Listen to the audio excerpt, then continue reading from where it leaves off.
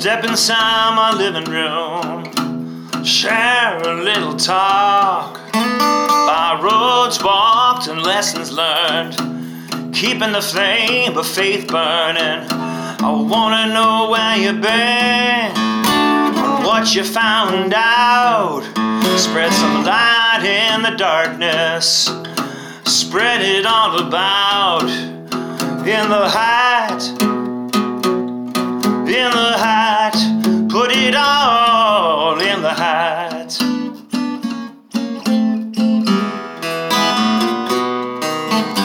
Hello and welcome back to Hatradio. My name is Avram Rosenzweig and this is episode 51. And sitting adjacent to me at my table, my dining room table, is my dear friend Adi Berkovits. Hello, Adi. Hey, Avram. How's it going? It's great. It's great. Good. Now, this show is about something fascinating. This show is about a son honoring his father. Yeah, it Yes. sure is. That's the way I see it. Yeah. In light of the fact that you are currently writing and soon to perform, March 25th, a musical about your father who at 16 years old was liberated from Auschwitz.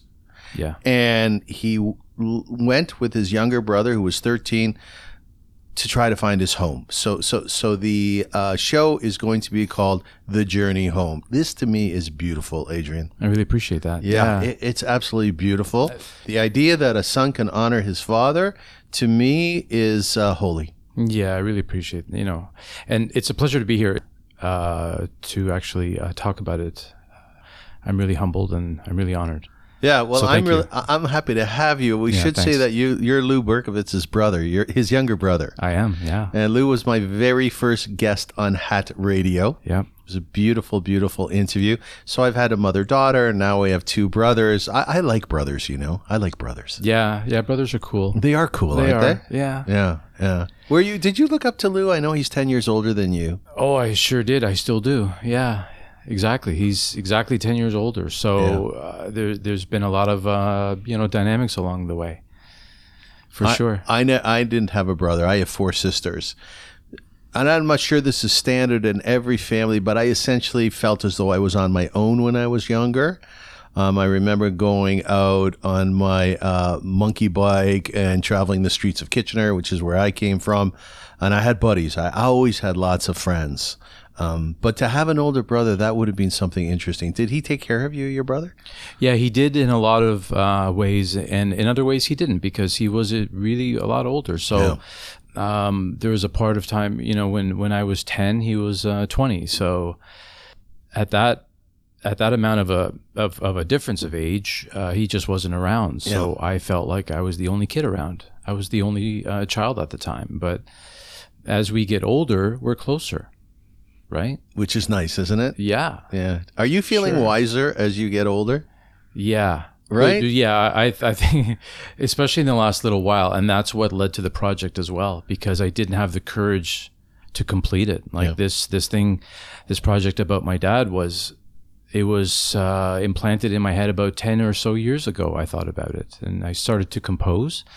And over the last little while, there was like a switch triggered in my head to say, you have to do this thing now, and you have to finish it. So I mustered up the courage and I'm getting through it. And this project is going to be done. It's incredible. I think the big piece here is finishing it, right?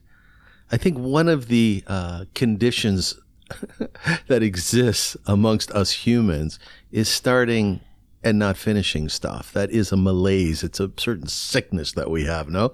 I've done that so many times in my life, Adi. So many times. I'm notorious for that. Me too. Yeah. I am too. What do you think that is? I don't know. It started for me ever since I was a kid. I think it's, for me, when I was younger, it was about laziness.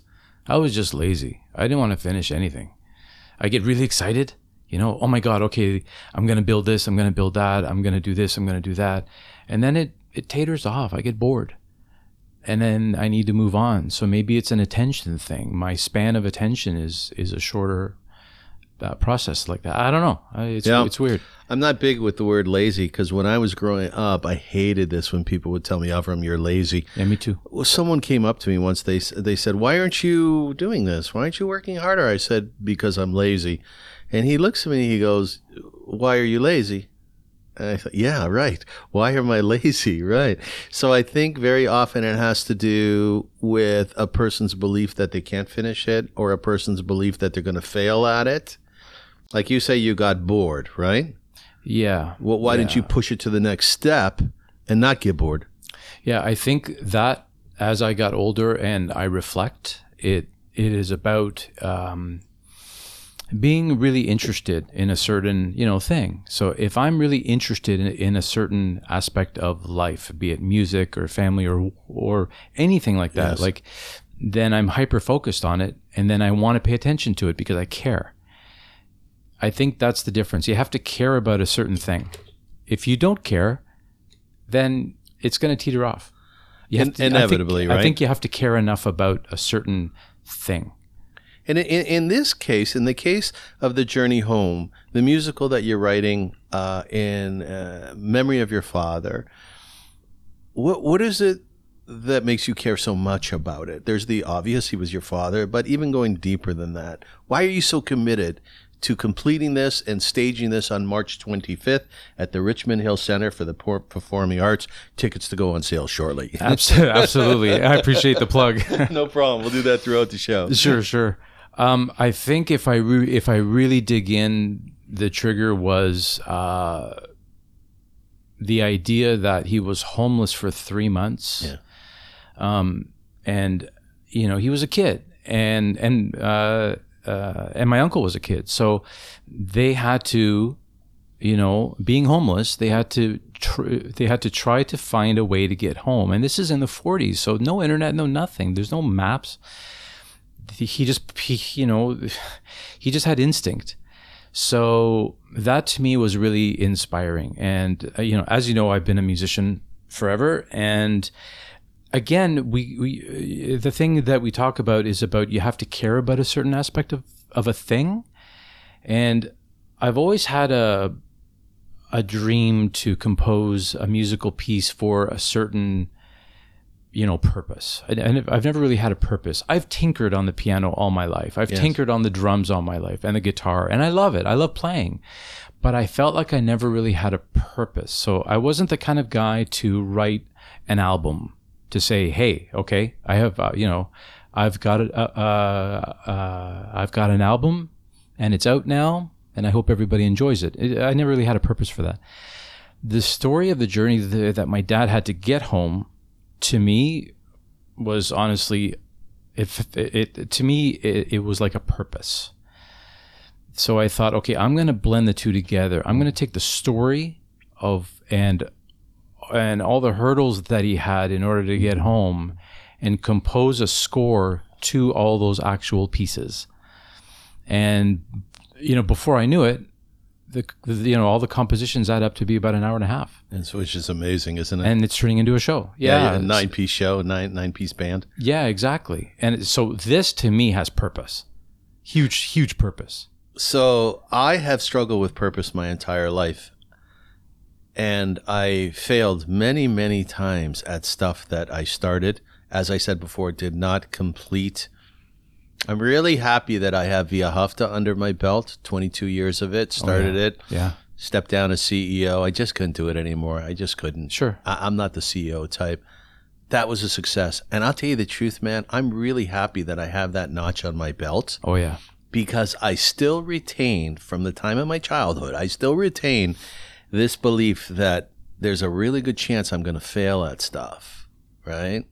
So you're right. When there is purpose out there, when there's a reason for doing something, and so often, to me anyway, it seems like something outside of me, very often I can complete it. So just explain to me, what is purpose? Or what is the purpose of the show? The purpose of the show, I struggled with that at the very beginning because I never really had the inkling as to what it actually was. And now I really know exactly what it is. I want people to know about the journey, that my dad and that my uncle essentially took to get home, hoping that it will inspire them in their own life. We all go through problems. Everyone's got issues. Everybody has problems. And to another person, they could be huge, they could be tiny, but there's still issues, there's still problems. And every time I think about all the bits of the pieces of the story that he took to get home, I look at my own life and I look in the mirror, I'm like, dude, you have nothing to worry about. You have no problems.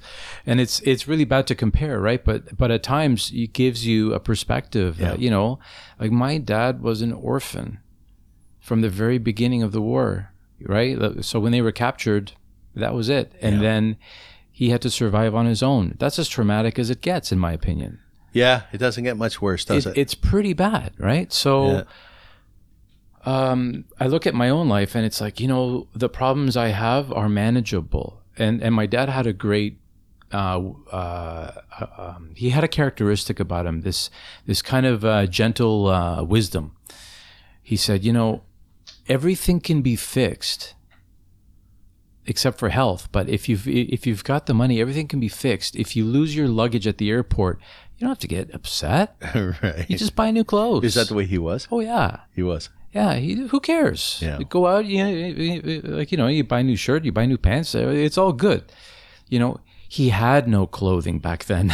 He had nothing, right? So he had nothing. So when you have nothing, everything above it is really good. Like there's nothing to complain about. So when they came to Canada in the 60s, it's a traditional textbook kind of a story where they came with nothing, right? Yeah. Literally maybe $20 at the most. Hardly any English. My dad was a mechanic. He fixed cars forever. Yes. Mm-hmm. And all he saw when they came to Canada was opportunity. So he ended up working on cars. He worked, I believe it was either GM or Ford at the plant. And then he fixed taxis at night. He washed cars on weekends. He was hard. Always busy. He worked hard. But he never complained. Right. That's the point. Right. He never, ever complained. He was happy. He was happier than anything. Which is amazing, isn't it? He worked it? 18 or 20-hour days, but he didn't give a shit. No, Adi, isn't that amazing to you? Because, I mean, he had a lot to complain about. He lost his family. Yeah, right. Exactly. He had to take care of his little brother, who was 13 years old after the war. When he went on this trek that you're writing about, his little brother of 13 was hand in hand with him. That's right. I watched the Shoah Foundation interview. I have to finish it, but it's fascinating. Again, these are interviews that Spielberg sponsored with survivors of the Holocaust. So the first thing I want to tell you about your father is there's a certain poetry to the man. There was. He passed away. Right, yeah. There really was. Like, I couldn't detect anger in his voice. No. And when he was speaking to the interviewer, there were a lot of instances where he spoke about very tragic things, atrocities, terrible, terrible things that happened to him and his brother. Again, the loss of his parents. Yet he seemed so sweet. Yeah, right. He was a sweet man. Yeah, he led by example, and he never actually told me exactly what to do in life, but he led by example. Yeah. And the way that he did that was he said, as an example, to treat everybody alike. If you're the CEO of Petro-Canada, or if you are the guy who pumps all your gas in the mornings, you treat everybody the same. Yes. Exactly the same. Right. It doesn't matter. We're all human beings. And are you like that? Oh, yeah. You are? Yeah, I always have been. Do you have an aspect of you? This is part of me, so I'm projecting all over you here. Sure. Do you have an aspect of you where you'll go into a Metro or a Sobeys or a No Frills and you'll actually spend time with the cashier, you'll spend time with those people who help you with your bags? Is that a big deal to you or not so much? It's a big deal to me to at least acknowledge them, for sure. You have to. I can't stand it. This is the one thing that does upset me, is really when another human being doesn't have the respect for another human being. Have you seen that? All the time. You see it in shopping malls or whatever, right? I was in the mall once, literally a few months ago, and there was an elderly woman He was going up an escalator. She was pushing 80 for sure. And she was really, how do you call it? She tried to get on the escalator, but she was struggling. Yeah, it was more internal, maybe, what's it called? Like confidence. A fear of the escalator. She didn't have the confidence. She tried and she didn't. And then she tried again and she just couldn't. I walked up to her, I grabbed her by the arm. I offered to help, and she goes, "Oh my God, you're so sweet." Yes, absolutely. And I took her up the escalator. That's lovely. And then I wished her, I wished her like a beautiful afternoon, and that was it, you know. But it felt. And you never saw her again? Never saw her again. Right. But it was. I like doing those things. I like doing those things too, and I often tell a story about my mother who, when my father just passed away, we flew to Israel, and we were on the plane landing in Israel, and there was an older woman there who was coming from Russia. It was at the time of the exodus from Russia to Israel and the diaspora. But anyways, long and short of it, my mother went over, put her arm through her arm and said, "I'm going to help you down the stairs." An older woman, sort of heavy set. And that stuck with me, and I've spoken about it a lot because to me, that is somebody who had the wherewithal to be empathetic toward others, even in their most difficult times. Oh, yeah. I think the world goes around because of those acts of kindness, and not in a trite way, not in a silly, immature way, in a very real way. Yeah. But I agree. You're an interesting fellow, Adi, because there's a real there's a certain shyness to you. There is. Yeah. There is. Yeah. You said to me that up until 2 years ago, right, you were really struggling with that aspect of your personality, and you've sort of come out.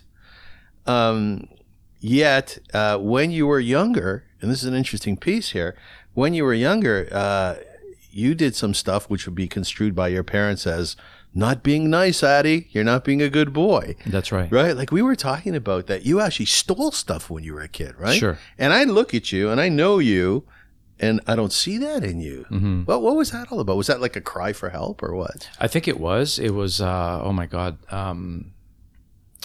It was a lot of, I guess like insecurity, rebellion. I still do, but when I was in grade 4 or 5, I developed a speech impediment. So I stuttered heavily, and it got worse and worse and worse. Mm-hmm. And during high school, it led me to have, like ulcers and like panic attacks and things like that. And through all that, I think I rebelled. Well, why do you think that happened, looking back? Well, okay, so if we were to dig in a little further... Yeah, let's. Okay, let's do it. And this is great for me because this is part of healing too, right? Is to get out there. I never thought I would ever be on a show like this. Yeah, that's amazing. And it's good for my numbers on the show. Euphoric. Awesome, great. Hey, it's good all around, right? Yeah, right. Right on. So when my dad passed away 13 years ago, I went through a dark period, right? As anybody really would. Of course. And I stuttered worse. It got worse. I was late 30s, and I connected with a beautiful. Oh boy, it's hard to breathe now because I'm actually like looking back, and I'm now thinking back into that whole time frame. But she was an angel. I hired her. She was. I actually don't know the term. It's not a psychiatrist, but a psychotherapist. A psychotherapist. Yeah. So, and I saw her weekly for about 2 years. Mm-hmm. And the first time I saw her, I felt really comfortable, and I said, I just want to fix my stutter. That's all I want to do. And then she saw right through me. She knew that that's not the problem. Yeah. She knew. Yeah. And I started to cry and all this. And then she said, she looked at me like dead in the eyes, and she said, "Adrian, if you want a cure for that, I'm not the one to do that. But the one thing I will do for you is I'll make it so, or as a work together aspect of it, she will help me so that if I stutter ever again, I'm not going to care about it. No. So Good. So whenever that used to happen, forever since I was a kid, I would get red in the face. All my clothes would get wet. I would be embarrassed, yes, right? Of course. That's what would happen. Of course. Especially in school when they ask you to read aloud or anything like that. Oh, that must have been a nightmare for you, expecting to be asked. Yeah, well, that was the big problem. So here's a clear example. I would be in grade 8, let's say, and it would be any kind of class. It'd be history or like English or something. The teacher would announce that everybody would have to get out the book, and we'd go around the room, and everybody would have to read a paragraph. Oh, shit. Instantly in my head, in my active head, I would count all the paragraphs. I would count all the kids in the room in the order of the rows in the classroom. And if I knew that there was only maybe 8 or 9 paragraphs to read, but I was 12 on the seats, then I would instantly be okay. I would relax because I know I don't have to read. Right. If I was if I was in that bunch right. of the reading list, then I would put my hand up. I'd go to the bathroom and I would throw up. Oh, there was so much work involved in eluding it, wasn't it? Yeah, and I would hide. I wouldn't come back. Oh, man. So that happened week after week and month after month, where it got to the point where in English class, you'd have to read aloud all the time, right? Yeah. So in English class, I would just never go. You just didn't go. I just didn't go. So I skipped. I set the record in high school for the most skipped classes. Did you? Yeah. So I failed, right? So every July, I took it over again. But in July, in those classes, they don't care. The teachers don't care. As long as you go to school and you show up, they're good with that. You do some exercises in the book, you pass. So I went to school in July to make up for it every year in high school, grade 9 to 12. Man, that must have played a real number on your head. Listen, I'll tell you something to equal your story. I've suffered from panic attacks for many, many years. Yeah. I started taking Xanax a number of years ago because of my coach, Christina, who helped me a lot. And therefore, when I feel a panic attack coming on, I can block it with Xanax. Xanax has been a savior to me. Right, yeah. But I have to tell you something. There have been many times where I was about to walk into a meeting. I used to work at the United Jewish Appeal, and I was so overwhelmed with fear. Mm-hmm. I was so overwhelmed with people seeing what a phony I was. Mm-hmm. Who was I to be a community worker? You know what I mean? Who was I to have an opinion about how we might approach this campaign? Or we were involved in rescues in the former Soviet Union, helping to raise money. Yeah. I felt like such a phony. See, and you know what happened there, right? Yeah. So when that actually happened to you, you made up a story in your head. A narrative. I had my own narrative. A narrative. Correct. That was not real. Correct. And we all do that. But Adi, I totally relate to what you're saying as a grade 4, grade 5, grade 6, grade 7, because I went through the same things, and then later on as an adult. And I literally would walk to a door where the home we were having a meeting in. I would walk to the front door. I would hear people inside. I would get so frightened, so nervous about losing my shit that I would literally leave. Yeah. Yeah, I would literally leave. Yeah. Right. Yeah. There's, you know what? I have a common thing that happened to me exactly like that, where when I was doing, in my first, so I started a company in the early 90s. Later it grew, and I... Was that building computers? I was building computers in that company, yeah. Exactly. Yeah. You're a techie, right? Major techie ever since I was a kid. Yeah. I tinker all the time, right? You're a geek techie. I build stuff totally. Right? I love it. Yeah. And it got to a point where it wasn't just it wasn't just a tiny little thing anymore. It grew to a real business. And then in around 1998 or 99, I had a meeting with a very large client. And just like you, in that sense, I was in the hallway of this corporation. And my partner at the time, he wasn't a partner. I hired him as kind of like my right hand. He bailed because he was ill. Mm-hmm. He was the performer. He was going to do the pitch. So this time I had to do it. Yeah. Oh no. And I can feel it. I left. I didn't walk in. I bailed. You bailed. What happened?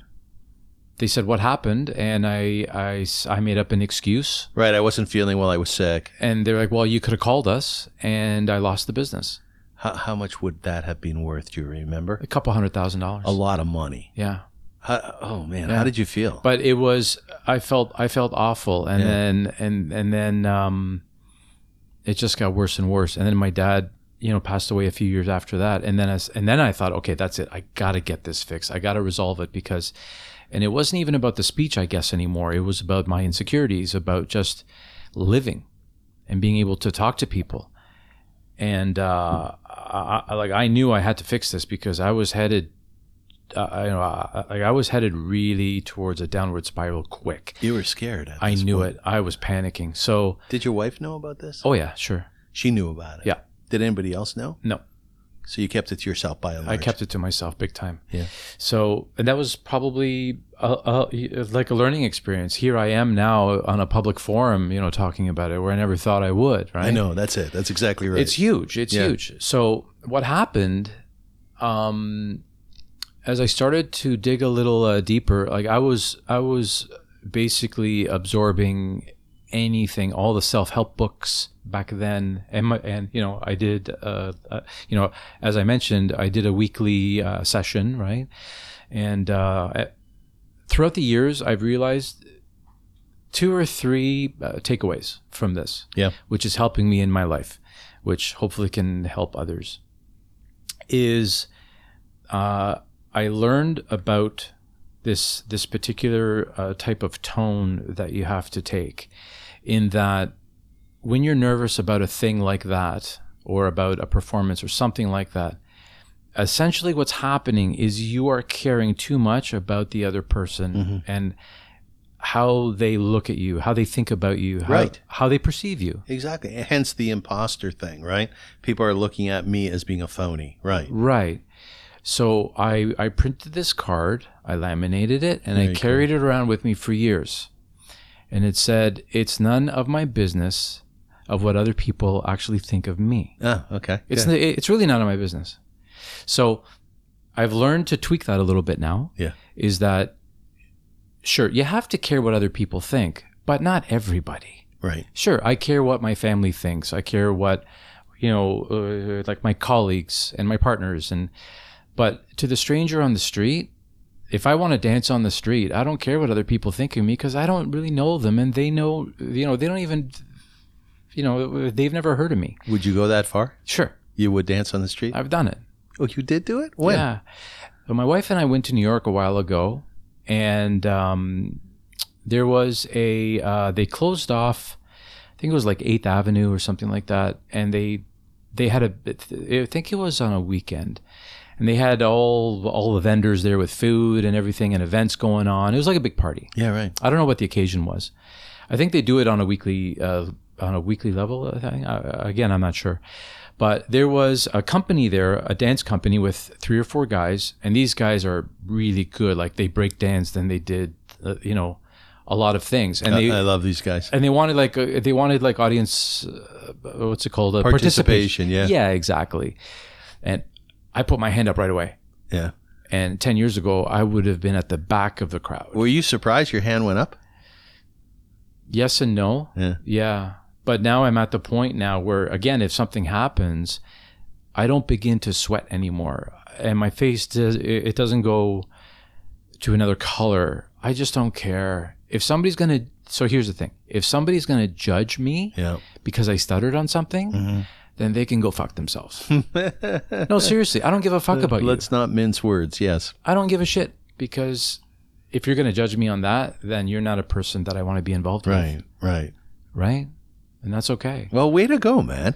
Appreciate it. Way to go. We all have our moments, right? We all have our moments. And it's interesting because to me, the reason why we're on this planet is to grow, is to become a better person than we were yesterday, and to be even better tomorrow, and to make this world of ours grow. So you've accomplished a lot. That's a really big deal. Yeah. See, I don't think of it as a big deal. I just think it's part of my own thing. It's part of my own journey. No, right? it is, Adi. But the reason why I'm embellishing, if you will, Sure, is because I want other people to really clearly hear what your journey was all about. You think about it. There are people listening to this show right now who stutter. Yeah. They stutter. And it's interesting because I think... And your heart must go out to them. It does, but I think I'm the only one in the world who does, right? Right. To this day, I haven't met anybody who does. My father stuttered terribly as a youngster. I know a fellow here in Toronto who stuttered so badly that he would jump up physically to get a word out. I was at his bar mitzvah, and I watched his grandparents, and those people were so terrified. I don't know if they were embarrassed, but they were so terrified about what was to come next. Now, here's an interesting piece. I sat with this fellow. He was probably about 14 or 15 in a group at a synagogue here in Toronto, and I was facilitating a discussion. And it took him a long time to get words out. So I think what I was doing in my head was I was trying not to ask him questions, right? Because I was scared too as to how it was going to come out. Right. But the kids who were in that group, Adi, they were so respectful to him. They were so patient to him. They allowed him to speak the way that he needed to speak. And he contributed ultimately to that discussion in a really valuable way. Not because of me, really. I was the older guy who was scared. It's because of the kids. Interesting. Yeah. I'm assuming, were the kids good to you or not so much? Well, no, I was going to say they laughed. Yeah, and I specifically remember this. It was the day that John Lennon actually died. Yeah. I'll always remember this.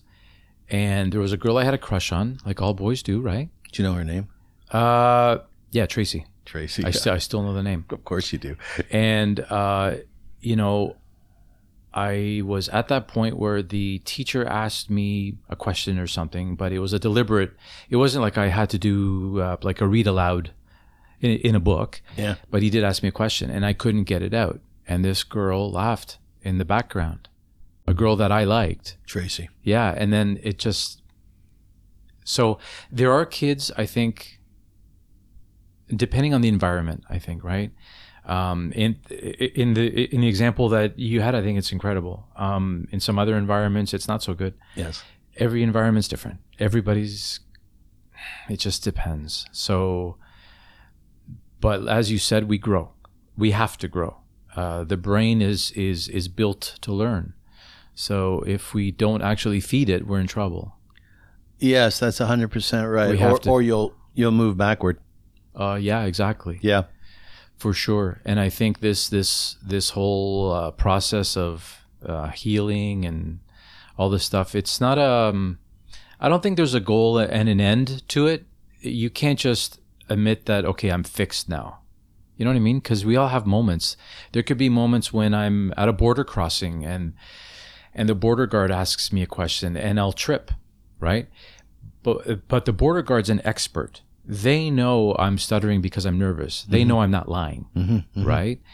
But because I don't get hot anymore or I don't get all flush in the face, it doesn't actually bother me. So the ironic thing is I stutter a lot less now because I don't care anymore. And that's what I learned in the process of the years of all the sessions that I had and like all the therapy. And,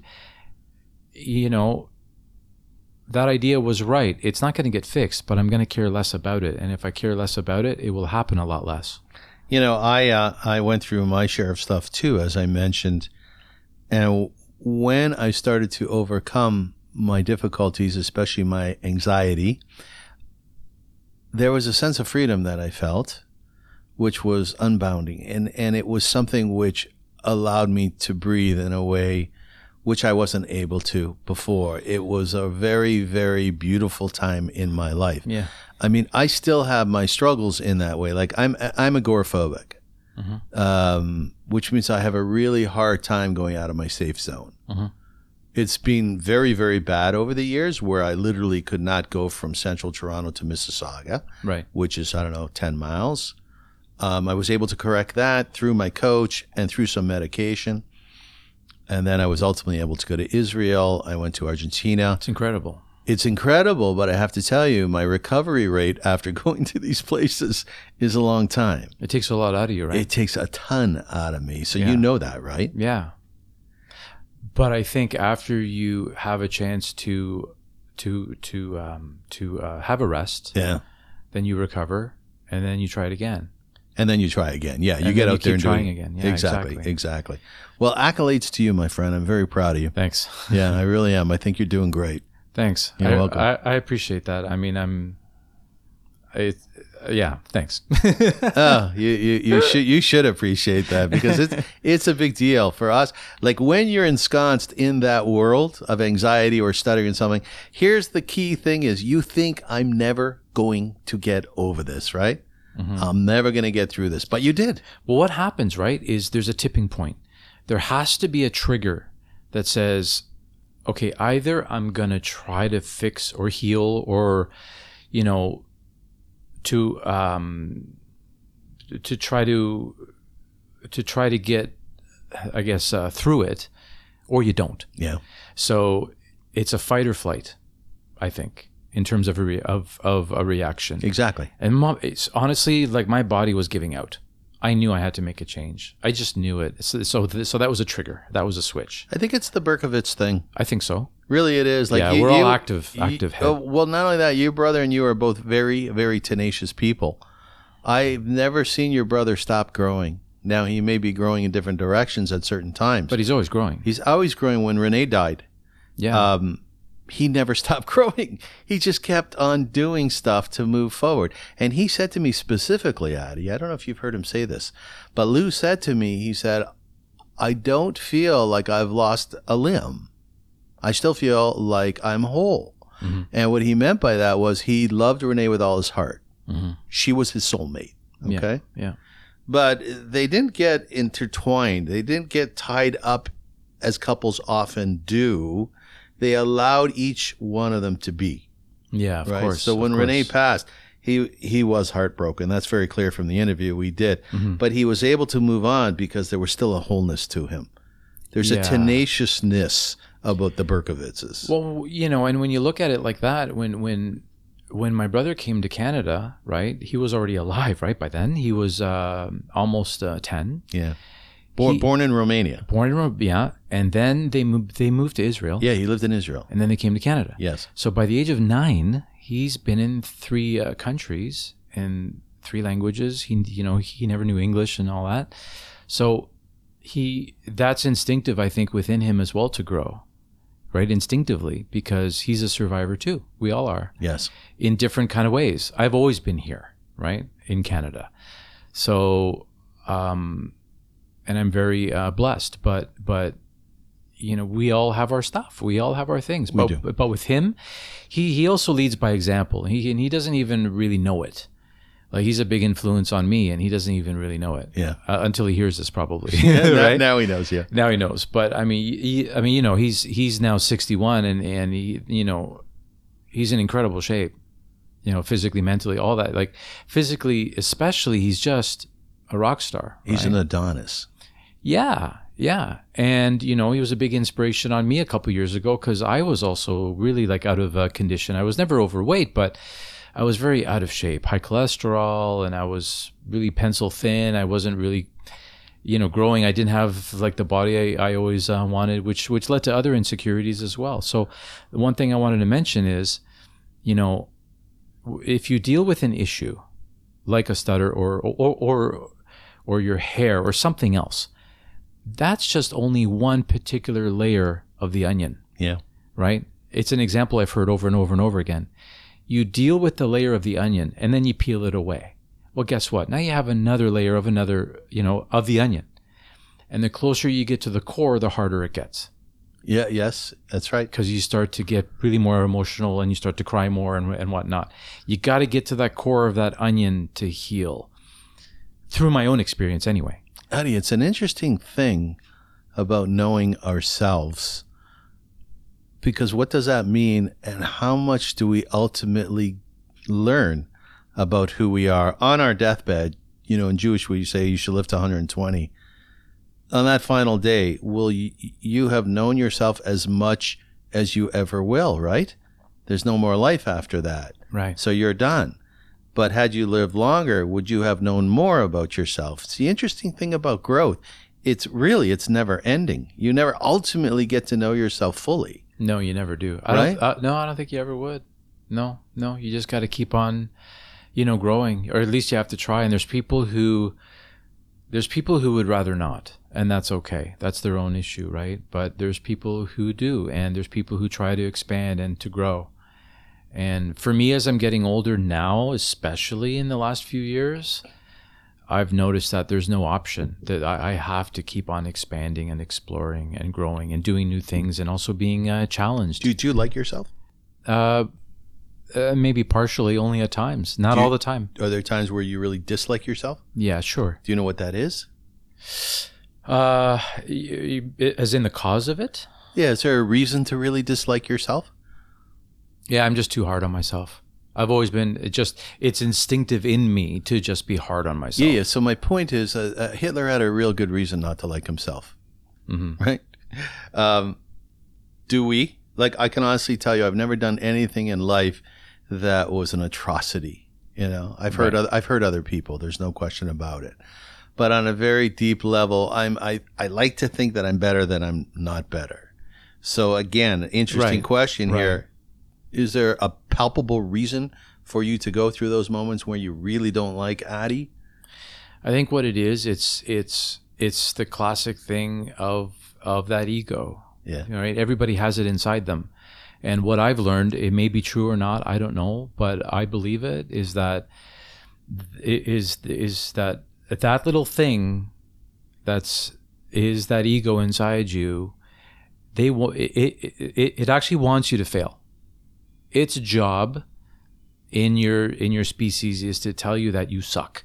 Yeah, right? And that you need to fail, because then that ego will become happy. Yes. But what I've learned is, at least it actually works for me, is if you pay attention to that ego and acknowledge it, it doesn't like that. The ego doesn't like attention. It just wants to drill it down your throat, saying you suck, you're ugly, or or anything like that. Yeah. Or you're not able to, or you're not capable, all the negatives. It wants you to be unhappy. And so a lot of times what happens is you try to push it aside. You try to ignore that ego, and it thrives on that. As soon as you turn around and you look that ego in the eye and say, oh yeah? Okay. Don't mess with me. I want you to tell me more. All of a sudden it starts to disappear. It gets embarrassed, and it turns around and walks away. I've literally had that happen to me. So you have a real dialogue going on inside of you. Well, I've learned to have that dialogue. Yes. Because at least for me, I know that it helps. And if it helps me, great. So you know how I've translated what you're saying from myself. I have an Avram 1 and I have an Avram 2. Yep. So Avram 1 is like this, is, come on, man, you can do a lot better than this. You're a decent fellow. Step up. Avram 2 is, listen, you're an idiot. Yeah. You just fumble the ball very often. You just can't get it right. And then I have these dialogues between Avram 1 and between Avram 2. And the goal is to come to consensus, but it's for my consciousness to come to the fore and work through exactly what I'm feeling at that time. I have confidence in myself. I have a belief in myself. But the corollary, the flip side to that, is that I can have a lot of anger directed at myself and think lowly of myself. So I have to work those two together, almost like two guys in a room fighting it out. Yeah, so Avram 2 is that ego, right? Avram 2 would be the ego, yeah. Yeah, exactly. So instead of a dialogue, you could also turn it around and just listen. Listen. Ego doesn't like to be listened to. Right? Or acknowledged. It's a long process. I mean, it took me a couple of years to figure out. Actually longer, 3 or 4 years. And all of a sudden, it's like, I've got a memory where it's completely visual. Yeah. I was on the GO train. I was on the bottom floor. I was going into downtown for a meeting, I believe. And I was getting off, I was parked at a station on the way down, and I was reading a book about this. And the book is like hundreds of pages, right? And it talks about that ego. Do you remember the book? It was by Eckhart Tolle, and I don't remember the title, to be honest, but it was a great book. He's a spiritual healer, leader guy, like a self-help, thing. And I literally only got into page 18 or 19, and then a switch really flipped in my head. So when I would go downtown, here's a story. I would go to a coffee place locally underground, and I would always want to get a coffee. I always wanted to get, I think at the time, I always wanted to get, was it a medium coffee? I always wanted to get a medium, but I had the problem with the letter M. At times I still do. And I would always order a large. Isn't that interesting? I love Even though I always wanted a medium. Like, that. I just want a medium coffee. Yeah. Right? Yeah. I read that in his book, and the book, and again, it was on page 18. All it said was, you have to take your spirit out of your body and listen to yourself and acknowledge that ego to say, you know what? You have to look at that ego as an external person, not as an internal person to yourself. It's another person. It could be another person on the train. So if you're treating the ego as an external person that's outside of your body, so here's an example. If you correlate to it, would you let a person in a mall tell you that you're not allowed to place an order of a particular coffee that you want? No, you would not. Would you let a stranger do that? No. Well, you're letting this ego do that. Yes. And that ego is just another person. And I said, holy shit, that's what's happening. Right. So I said, fuck you. I pushed that ego aside. I marched up to the coffee shop and with a smile, and I had a smile on my face. I said, hi, I'd like to order a medium coffee, please. Right on, dude. Right and on. all of a sudden, I almost started to cry because it was so emotional. And I was on a high all day. It was the highest I felt in probably decades. Yeah, it's fascinating. On that day. Fascinating. I love that. Interesting, right? You know what I love about that? Two things. Number one is the cashier had no idea what she was part of or he was part of, right? Yeah. They were strangers to you for all intents and purposes, yet something epic in your life was occurring at that very second. It was epic, yeah. And number two is exactly that these things are epic. And I'll tell you, Adi, the more I talk to people, the more I interview, the more I hear stories like this.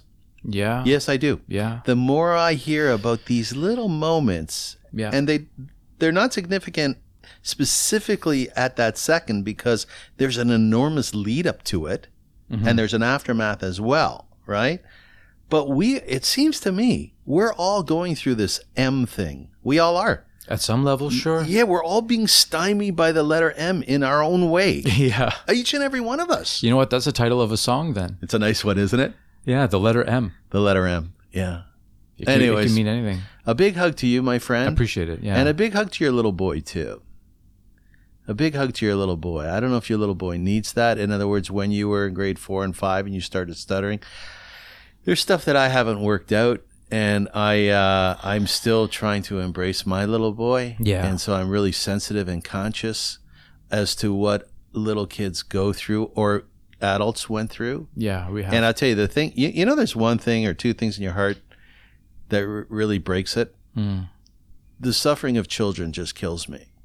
So when I imagine you in grade 4, which is 9 years old, having to run to the bathroom because you couldn't read your paragraph, like, honestly, that breaks my heart. So I'm extending to you and to your little boy right now a great big hug. I really appreciate that a lot. It really means a lot from you. And you know, it's funny because as a child, when you're going through that, it's basically a trauma, right? That's what that is. It's a huge trauma. But when you look at the trauma that other kids have had, it's nothing. It's completely nothing. No, you look at the Holocaust, or you look at atrocities, all these things, right? No, but Adi, you're a father. You have a beautiful daughter. She's very bright. You don't look at your daughter and say, Zadie. Well, you wouldn't call him Zadie. He says Eduard, your father, your grandfather, went through the Holocaust, went through Auschwitz. Therefore, stop complaining about getting a bad haircut, or stop complaining about being brokenhearted because this guy in school doesn't love you. You wouldn't do that. No.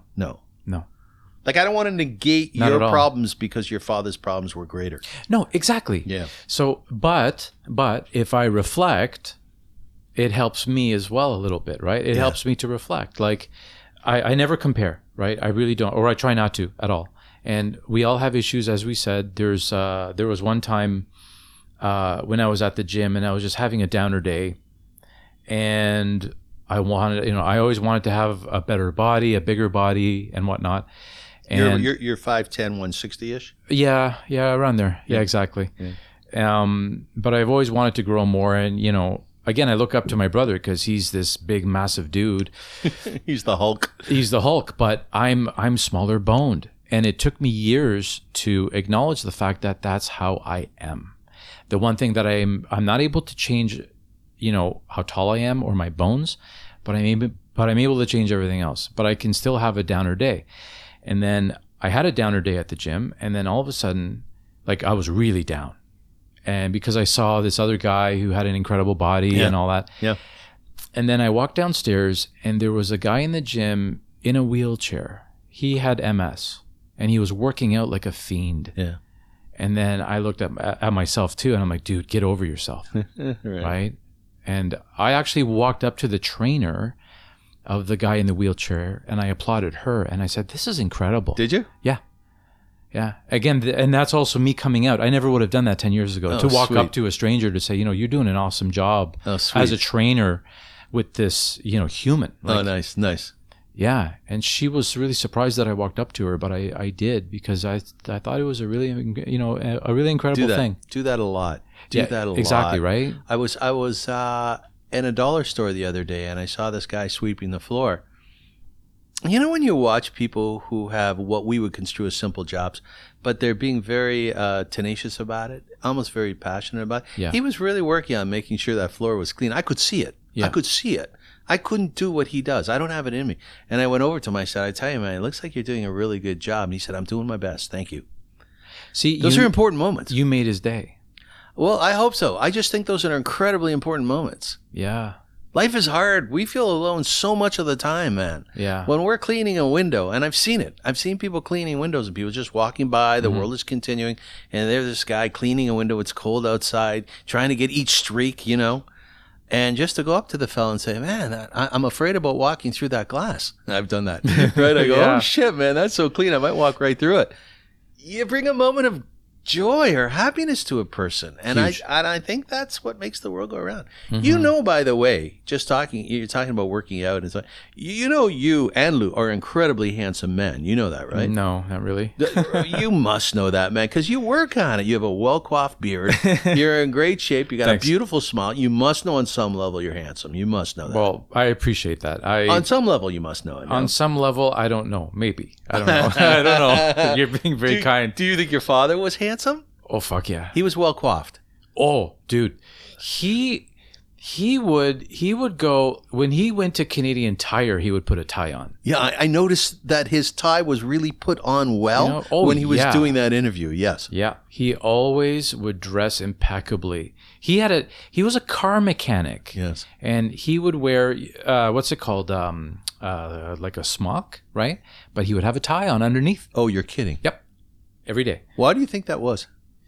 Just the way of upbringing, the prim and proper, the European-ish, the European way of life. Like, the top hats, and he always had a fedora.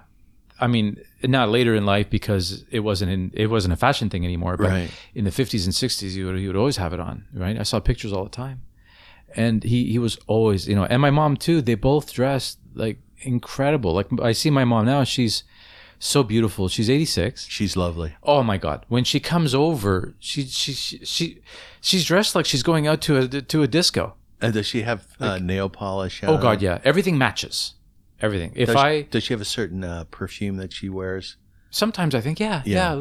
Like if I have a lunch date with her or a coffee date on a Saturday, I see her and everything matches. So it's like a purple day today, or it could be a blue day, or Do you comment on it? Oh, all the time. Yeah, absolutely. Yeah. So it's a way of life, though. Like, it was back then, right? You go to the airport, you dress really well. Now people go in their track pants at the airport, right? It's different. So what's inside of you? Like, will you dress up for stuff? Oh yeah, but it's a mixture. I'm a mixed bag, a mixture of both. Mm-hmm. I love casual. I really love casual stuff, but I like to be tidy.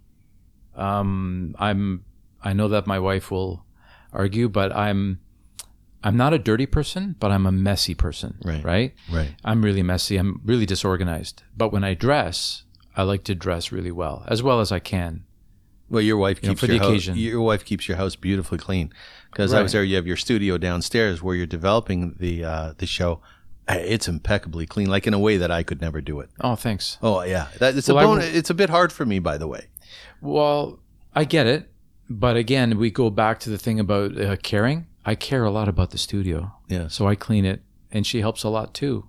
But it's just about, I mean, how can I put it? I care about the studio, and that's my home, away from home in a sense, right? Yes. It's like a man cave, if you will. Yes. You're listening to Hatradio. This is episode 51. My guest today is Adi Berkovits, and we're talking about something that he created to remember his father. It's a musical, which is coming up on March the 25th, and it will be shown, and it'll be done, at the Richmond Hill Centre for the Performing Arts. We're really excited about it. It's going to be a phenomenal show. Before we talk a little bit more about that, I do want to thank Gary Samuel for sponsoring the show. Gary is very much into Tikkun Olam, which is repairing the world. And we always have a certain theme every show of his sponsorship to talk about, which really shares the idea of making this world a better place and encouraging people to do so. One of the things that Gary's very much into is tipping people. And he said that it's really important, whether it's the Uber driver or the service person in a restaurant, to be generous. Are you generous in your tipping? Me? Yeah. Oh, God, yeah. You are? I am. So let's say the meal for you, your wife, and your daughter is $75. Okay. What's your tip? Well, okay, without even questioning it, it'd be like 18. But if it's really good, I'll do like 25%. Oh, so you'll go really high. I overtip. Yeah. Yeah. Does your wife say anything about it? No, she appreciates it. Oh, she's like that too. She loves it. Yeah. Yeah. Like, I think, the way that I was raised is to always acknowledge. And these people work really, really hard. Yes, they do. They really do. Really, really hard, right? And I see them how they work. Any business, it doesn't really matter. I was in that industry, right? I pumped gas, so I was in the service industry. Yeah. So every day after high school, I would go to my dad's. He owned a Petro-Canada, right? And I would pump gas every day. And the odd time I would get a tip. Usually you don't because you're not in a restaurant, right? But I would get tips, and whenever I did, I hugely appreciated it. What was it like pumping gas? In the winters, it was horrible, right? It was freezing, right? Oh, yeah, it was terrible. Yeah. But it gave me a lot of it learned me a lot, like grammar. Like Beverly Hillbillies. Yeah. It learned me a lot there, Granny. I really learned a lot. Yeah. I learned a lot about the work ethic because my dad was the boss there, right? He was in charge. So my only job was here's a great story. So my only job was to pump gas. So a car would come up, I'd pump the gas, I'd come back, and then I would be in the front office and I would have a seat. My dad looks at me, what are you sitting down for? Well, there's nobody here. No. You get up and go you go to the garage, you go sweep the floor. Do something. Or go clean tires on the wall. Go do something or clean the bathroom. He said, I don't want to ever look at you in the chair again. Really? I never want to see you sitting down. And I'm assuming you never did. Fuck no. I was scared. Yeah, right. But now that it's true, right? Like, you have a particular job to do, but do more. Yes. Push a little more. Yes. Go for a little more, right? It's the work ethic in general. So yes, I overtip, especially if they deserve it. So I try to do that too. And obviously it's depending on where we're at financially at a given time. But I agree with you. These people work really hard. I have to tell you something. I have people deliver food to my house. Don't do a lot of takeouts because I've changed my eating dramatically. But, and I don't know if this is right, and I don't know if this is fair, Adi. You tell me what you think. Very often I'll feel badly for these people. The other night, a fellow came to my door. I think he was Persian. I'm pretty good at identifying where people come from. Mm-hmm. He didn't speak English well. He was probably about 65, 68, but an old 68. And I asked him, how do I tip? And I guess when it's delivered by Uber, that's built in. Would that be correct? It's built in, and I think they have a way to tip now these days. Okay, well, I think they do. I wanted to tip him, but honestly, I couldn't get a clear understanding. He didn't speak English well. But in my mind, and again, I could be projecting this on him. I've done this before. I just saw this guy coming from, let's say, Iran, and maybe he was a doctor there. Maybe he was an accountant there. Coming to Canada, the life with so many opportunities. And here he is delivering pad thai for Uber. And he, to me, just looks so sad. Right. And does this resonate with you at all? It does resonate with me. It's how he takes it, right? He takes it as a negative, it seems. Or it could be he just had a bad day. Or he might be suffering because of what he once was. That's right. You know how many doctors there are driving taxis here in Toronto? Absolutely. A lot. Absolutely. Yeah. There's people with a degree, and they're also either with Uber or pumping gas or treat them well, right? Exactly. I once wrote a story, an article about a Vietnamese fellow who came to my house to put up drapes and curtains. And we started talking, because I talk incessantly. And it turns out that when he was a young boy, he lived in Hanoi, and they were bombing Hanoi when he was 8 or 9 or 10 years old. And he remembers specifically waking up in the morning and seeing piles of body around his house. Mm-hmm. And I wrote an article. It's like, you never know who's putting up your drapes. You never know who's fixing your car. No. You never know what they went through, who they are. Perhaps they're real courageous people. Yeah. So be cognizant of that. Yeah. So March the 25th is a really big day because you are going to be performing a musical that you're creating about your father after his liberation from Auschwitz, his journey home, right? Mm-hmm. Yeah. So Adi, what time does the show start? I don't know yet. Honestly, it's going to be either 7 or 7:30. Let's say 7:30. Okay. Yeah. So it's 7:30. There's a little bit of MC stuff going on. Yeah. Maybe a little bit of pre-program. Then all of a sudden, the lights go up. There are 580 people sitting in that theater. And then I shit my pants. No. Well, hold off on the shitting for a sec. 580 people sitting in that theater. Okay. And there you are at the piano, the culmination of years of thought and a couple of years of work, putting together this musical from scratch. You look out, your band's all ready to go. There's a lot of smiles. Yeah, inevitably you're nervous, right? Mm-hmm. But what do you think's going to be running through your mind at that very moment? I think it's going to boil down to preparation and being relaxed. Yeah. I've known that a lot of people that are, like, I'm not a professional, so everybody that I've brought onto the team are pros. Yeah. So that'll make it a lot easier for me. I don't have to worry about them at all. So that's the thing. I don't have to. It doesn't have to be in my head. Yes. What's going to be in my head is, we go back to the original thing, is about purpose. Why am I here? Mm-hmm. I'm not going to worry about the notes that I have to play on the piano. I'm going to think about the purpose that I'm here, the reason. And the reason being? Well, the reason being is so that everybody can hear what the story is about, they can learn about it, and so that my mom can be in the audience and be a witness to this and see all the work that I'm actually putting, into this. And it's really a dedication to her also. How so? She's a survivor too. She lost her dad when she was 11 or 12. Mm-hmm. He was ill. He was in the war too, but he came back and he got really ill and he passed away. And it wasn't easy on her, and she was an only kid as well. And it just back then they went through a lot of shit. They really did. They struggled. So they're all survivors. Yeah, all of them. Did your father have really hard hands? Hard meaning like calloused? Not so much. Were they big? Yeah, they're like meat hooks, like my brother. Yeah, like your brother, right? Yeah. Right. Let me see your hands. Mine are more like piano delicate kind of. but they're bigger than mine though.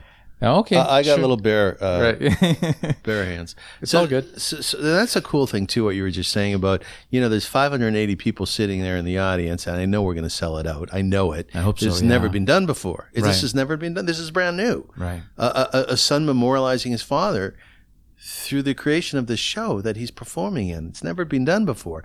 But it's interesting. If one light was focusing on anybody within that entire crowd, it would be focused on your beautiful mother, right? Yeah, and my wife and my daughter. Your wife and your daughter. Yeah, absolutely. At the end of the day, absolutely. There could be 10,000 people on there, but the three most important people are they. Absolutely. Yeah. They're my life, like without any hesitation. Like that's basic. It's the three girls, right? Yeah. 3 generations, if you will. There was a recording that I did of piano at a studio a little while ago in Toronto. I was doing parts for the show, and there's a picture that my wife actually took, and the picture is my daughter in the control room, looking through the window, looking at me actually playing, and my mom is in a chair basically next to me at the piano in the live hall. Wow. Right in the studio. So it's like 3 generations, and that picture is now hanging on the wall in the studio. And it's that kind of thing where we're all going to be there together. That to me is important. And my mom, she saw me a couple of weeks ago, and she looked at me and she saw the panic in my eyes and or the stress that, I've got to get the theater full. And she looked at me and she said, Adi, you don't have to. Yeah. Don't worry about it. She said, even if it's just us and the family, she doesn't care. All she cares about is that I started a project and I finish it. Right. That's all she cares about. And as soon as I heard that, it alleviated a lot of the pressure and the stress, because I was having those little panic attacks that, oh my God, right? The PR and all that stuff. And it's a lot. Sure, it's not a big arena like a hockey arena, but it's still a lot of people that we have to bring in. But that's okay. I don't think that's the point. I've done stuff in front of 5 people, 10 people. I've done stuff in front of 500, 800 people. Haven't gotten that much bigger, but at the end of the day, it's those significant individuals who you love dearly who are in the room. But by the same token, you want to have an impact on those other folk in there. Yeah. Let's say the people who walk out of there at the end of it, what do you want them to take away from the journey home, from Eduard's life? You know what? If I were to be really blunt, it would just be the 2 words, holy shit. Oh, yeah, right. Really, I want that sense of, oh my God, this, everybody knows about the war and what happened, but everybody who was involved in it has, a story to tell, and they're all incredibly unique. Everybody has, a uniqueness about it. And the instincts that my dad had to survive, I think, were so incredibly powerful and inspirational. Other people, they need to know. For some reason, I have this instinct in me where I have to let others really know about it, and the only way I know to tell the story is through the art that I know, and that's music. So, if they can take that away as a, go home with a smile on their face, I think to me, that's basically everything. Yeah, what blows me away is that both you and your brother were intent upon memorializing your father in a way that made sense to you. In your case, it's the creation of this wonderful musical. In Lou's case, it was actually the tattooing of your father's numbers from Auschwitz on his arm. That's right. Right? Mm-hmm. Which was a big deal. I wrote an article about it. I've talked to a lot of people about it over the years. Yep. And I just think that the love and the respect that you had for your father, I think really sets the tone for how people should feel about their parents. This is a really big deal, this creation of this musical. Tattooing the numbers on his arm was a really big deal. Massive. A lot of people don't like the idea. I've asked many, many people. A lot of people do, right? But you guys have really taken a step to memorialize. More often than not, what we do is during the year, we'll say Yortzeit, we'll say Kaddish for our parents, and we'll do that and maybe have a dinner and so on. But you're taking this thing that you're most passionate about in life outside of your family, and you're creating this show around it, having to do specifically with your father, who he was, and his intuition, his guts, his bravery. That's exactly what it is. Right? Yeah. And when people hear what he's gone through and the stuff that he did to get home, you can't even, it's hard to make it up. At 16. Yeah. With a 13-year-old brother in hand. Yeah. It's really hard to make that stuff up. Yeah. You can't. So it's really cool. Yeah. It's amazing. I was listening to some of the Shoah Foundation interview, Mm-hmm. and that'll be the backdrop for the show, right? That's right. He will be coming in and out. He's the star of the show, not me. So that's cool. There's parts of the interview that'll be on screen. Yeah. There's going to be parts of that. There's going to be a lot of other things on the screen to show people what's going on, because a lot of the music is instrumental. Yeah. Right? So not all of it, but a lot of it is. So when it's instrumental, I really want people to know what's happening in the music. So there'll be, I think the projector in the theater is like 80 feet long. It's huge. So it's a whole experience. And what's very cool too is it's very inclusive, because your brother Lou is doing the voiceover. He's doing the narration. He's got the radio voice for sure. He does. He has a wonderful voice. He has a show on Talk 640, right? Yeah. The real estate show. Yeah. Was that a big deal to include your brother? A big deal in what sense? In other words, I want to make this as familial a show as possible. I want to make sure that my family not only attends, but somehow has a piece of it. I think so, yeah, because, it's his dad also. It's his father. So if he could help in this kind of a way, I couldn't really think of a better way, because he's got that voice. So it's awesome. We're gonna record his narration probably in a few weeks. So excited about that too. If your dad is looking down, mm-hmm. What would he be feeling and thinking the night of? I'm sure he would be very humbled, and he probably wouldn't want anybody to make a big deal out of it. That's my guess. Right? Yeah. It would make a big deal. Here's the thing, right? He never talked about his experiences in the war. I never knew about anything until the interview and the video. Like, of course, I knew he was in Auschwitz. I knew that he was in the camps. I didn't know any detail because he never talked about it. He was very quiet. He talked about other things in life. Yes. He talked about happy things, which is awesome. But it took me 10 years to get the courage to watch the interview. So, because he did it in the 90s. Right. So 10 years later, I started to watch bits and pieces. And that's where the light kind of illuminated in my head to say, okay, maybe there could be a musical around this. The 13-year-old brother, is he still with us? He is. He's the last one standing. Is he coming? He's not able to travel. He's not very healthy. Are you recording the show? You can send it to him? Yes, absolutely. Okay. That's good. Yeah. Now, here's a really compelling piece here. According to Orthodox Judaism, you're not Jewish. Correct. Yeah. Right? Your mother is... Crazy, right? Yeah, your mother is Christian. Yes. And she is from... Romania. Your father's Hungarian Jewish. Yeah. So here you are memorializing your father, who had gone through the concentration camp because he was Jewish. How does that formula work? Yeah, I'm just doing it. I'm doing it at the human level. I'm not doing it at the religious level. Yes. To me. So that's where it holds for me as how can I put it? It actually resonates with me to do this as a tribute to another human, to inspire other humans. It's got nothing to do with any religion at all. Right. I don't know if that answers the question. No, it does. And there's an aspect of it, I think, which really works, because so many people suffered because of World War II and World War I. I was reading yesterday about individuals who were handicapped and what Hitler and the Nazis did to them. It was absolutely atrocious. Mm-hmm. Hundreds of thousands of people who were handicapped because Hitler was trying to develop the Aryan race were sterilized, were starved, and were murdered in other ways. So there's a whole group of people out there, homosexuals, who were affected adversely by the Second World War. Millions of people, right? So I think there's an aspect of what you're saying which makes total sense. As a Jew, I look at your father, obviously as a Jew, and I think about the Jewish experience. But because you're not Jewish, I think you're Jewish, by the way. I think you and Lou. I think I'm a cultural Jew. Yeah, you and Lou are like Cultural my non-Jewish Jewish buddies. Well, we had a menorah at home and a tree I know. at Christmas time. And So once I said to Lou something, maybe it was during the interview, I said, well, you're not Jewish. And he kind of got offended. right, right. You know? So, No, I definitely think of myself as partially Jewish. I have to be. I mean, it's Yeah, not. yeah. I can never ignore that fact.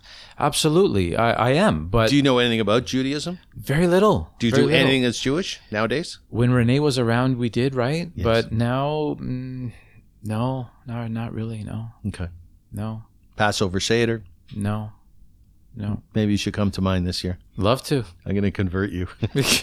Just don't make me read at the table. I won't. Right? Nothing with an M. And that was funny. And that was actually really, really funny because the first time we were invited to Renee and my brother's, sorry, forgive me, is it Passover when you have to read the book? Yeah, Passover. Right? And Renee didn't know I had that issue. Yeah. And she asked me to read and I fucking shit myself. Did you? Right? But then I got through, somehow I got through it. Yeah. And she encouraged me, it's okay. You can keep going. You can keep going. Like it was that feeling of grade 5 again. But it's funny. But I would be more than happy to read at your Passover because Yeah, thank you.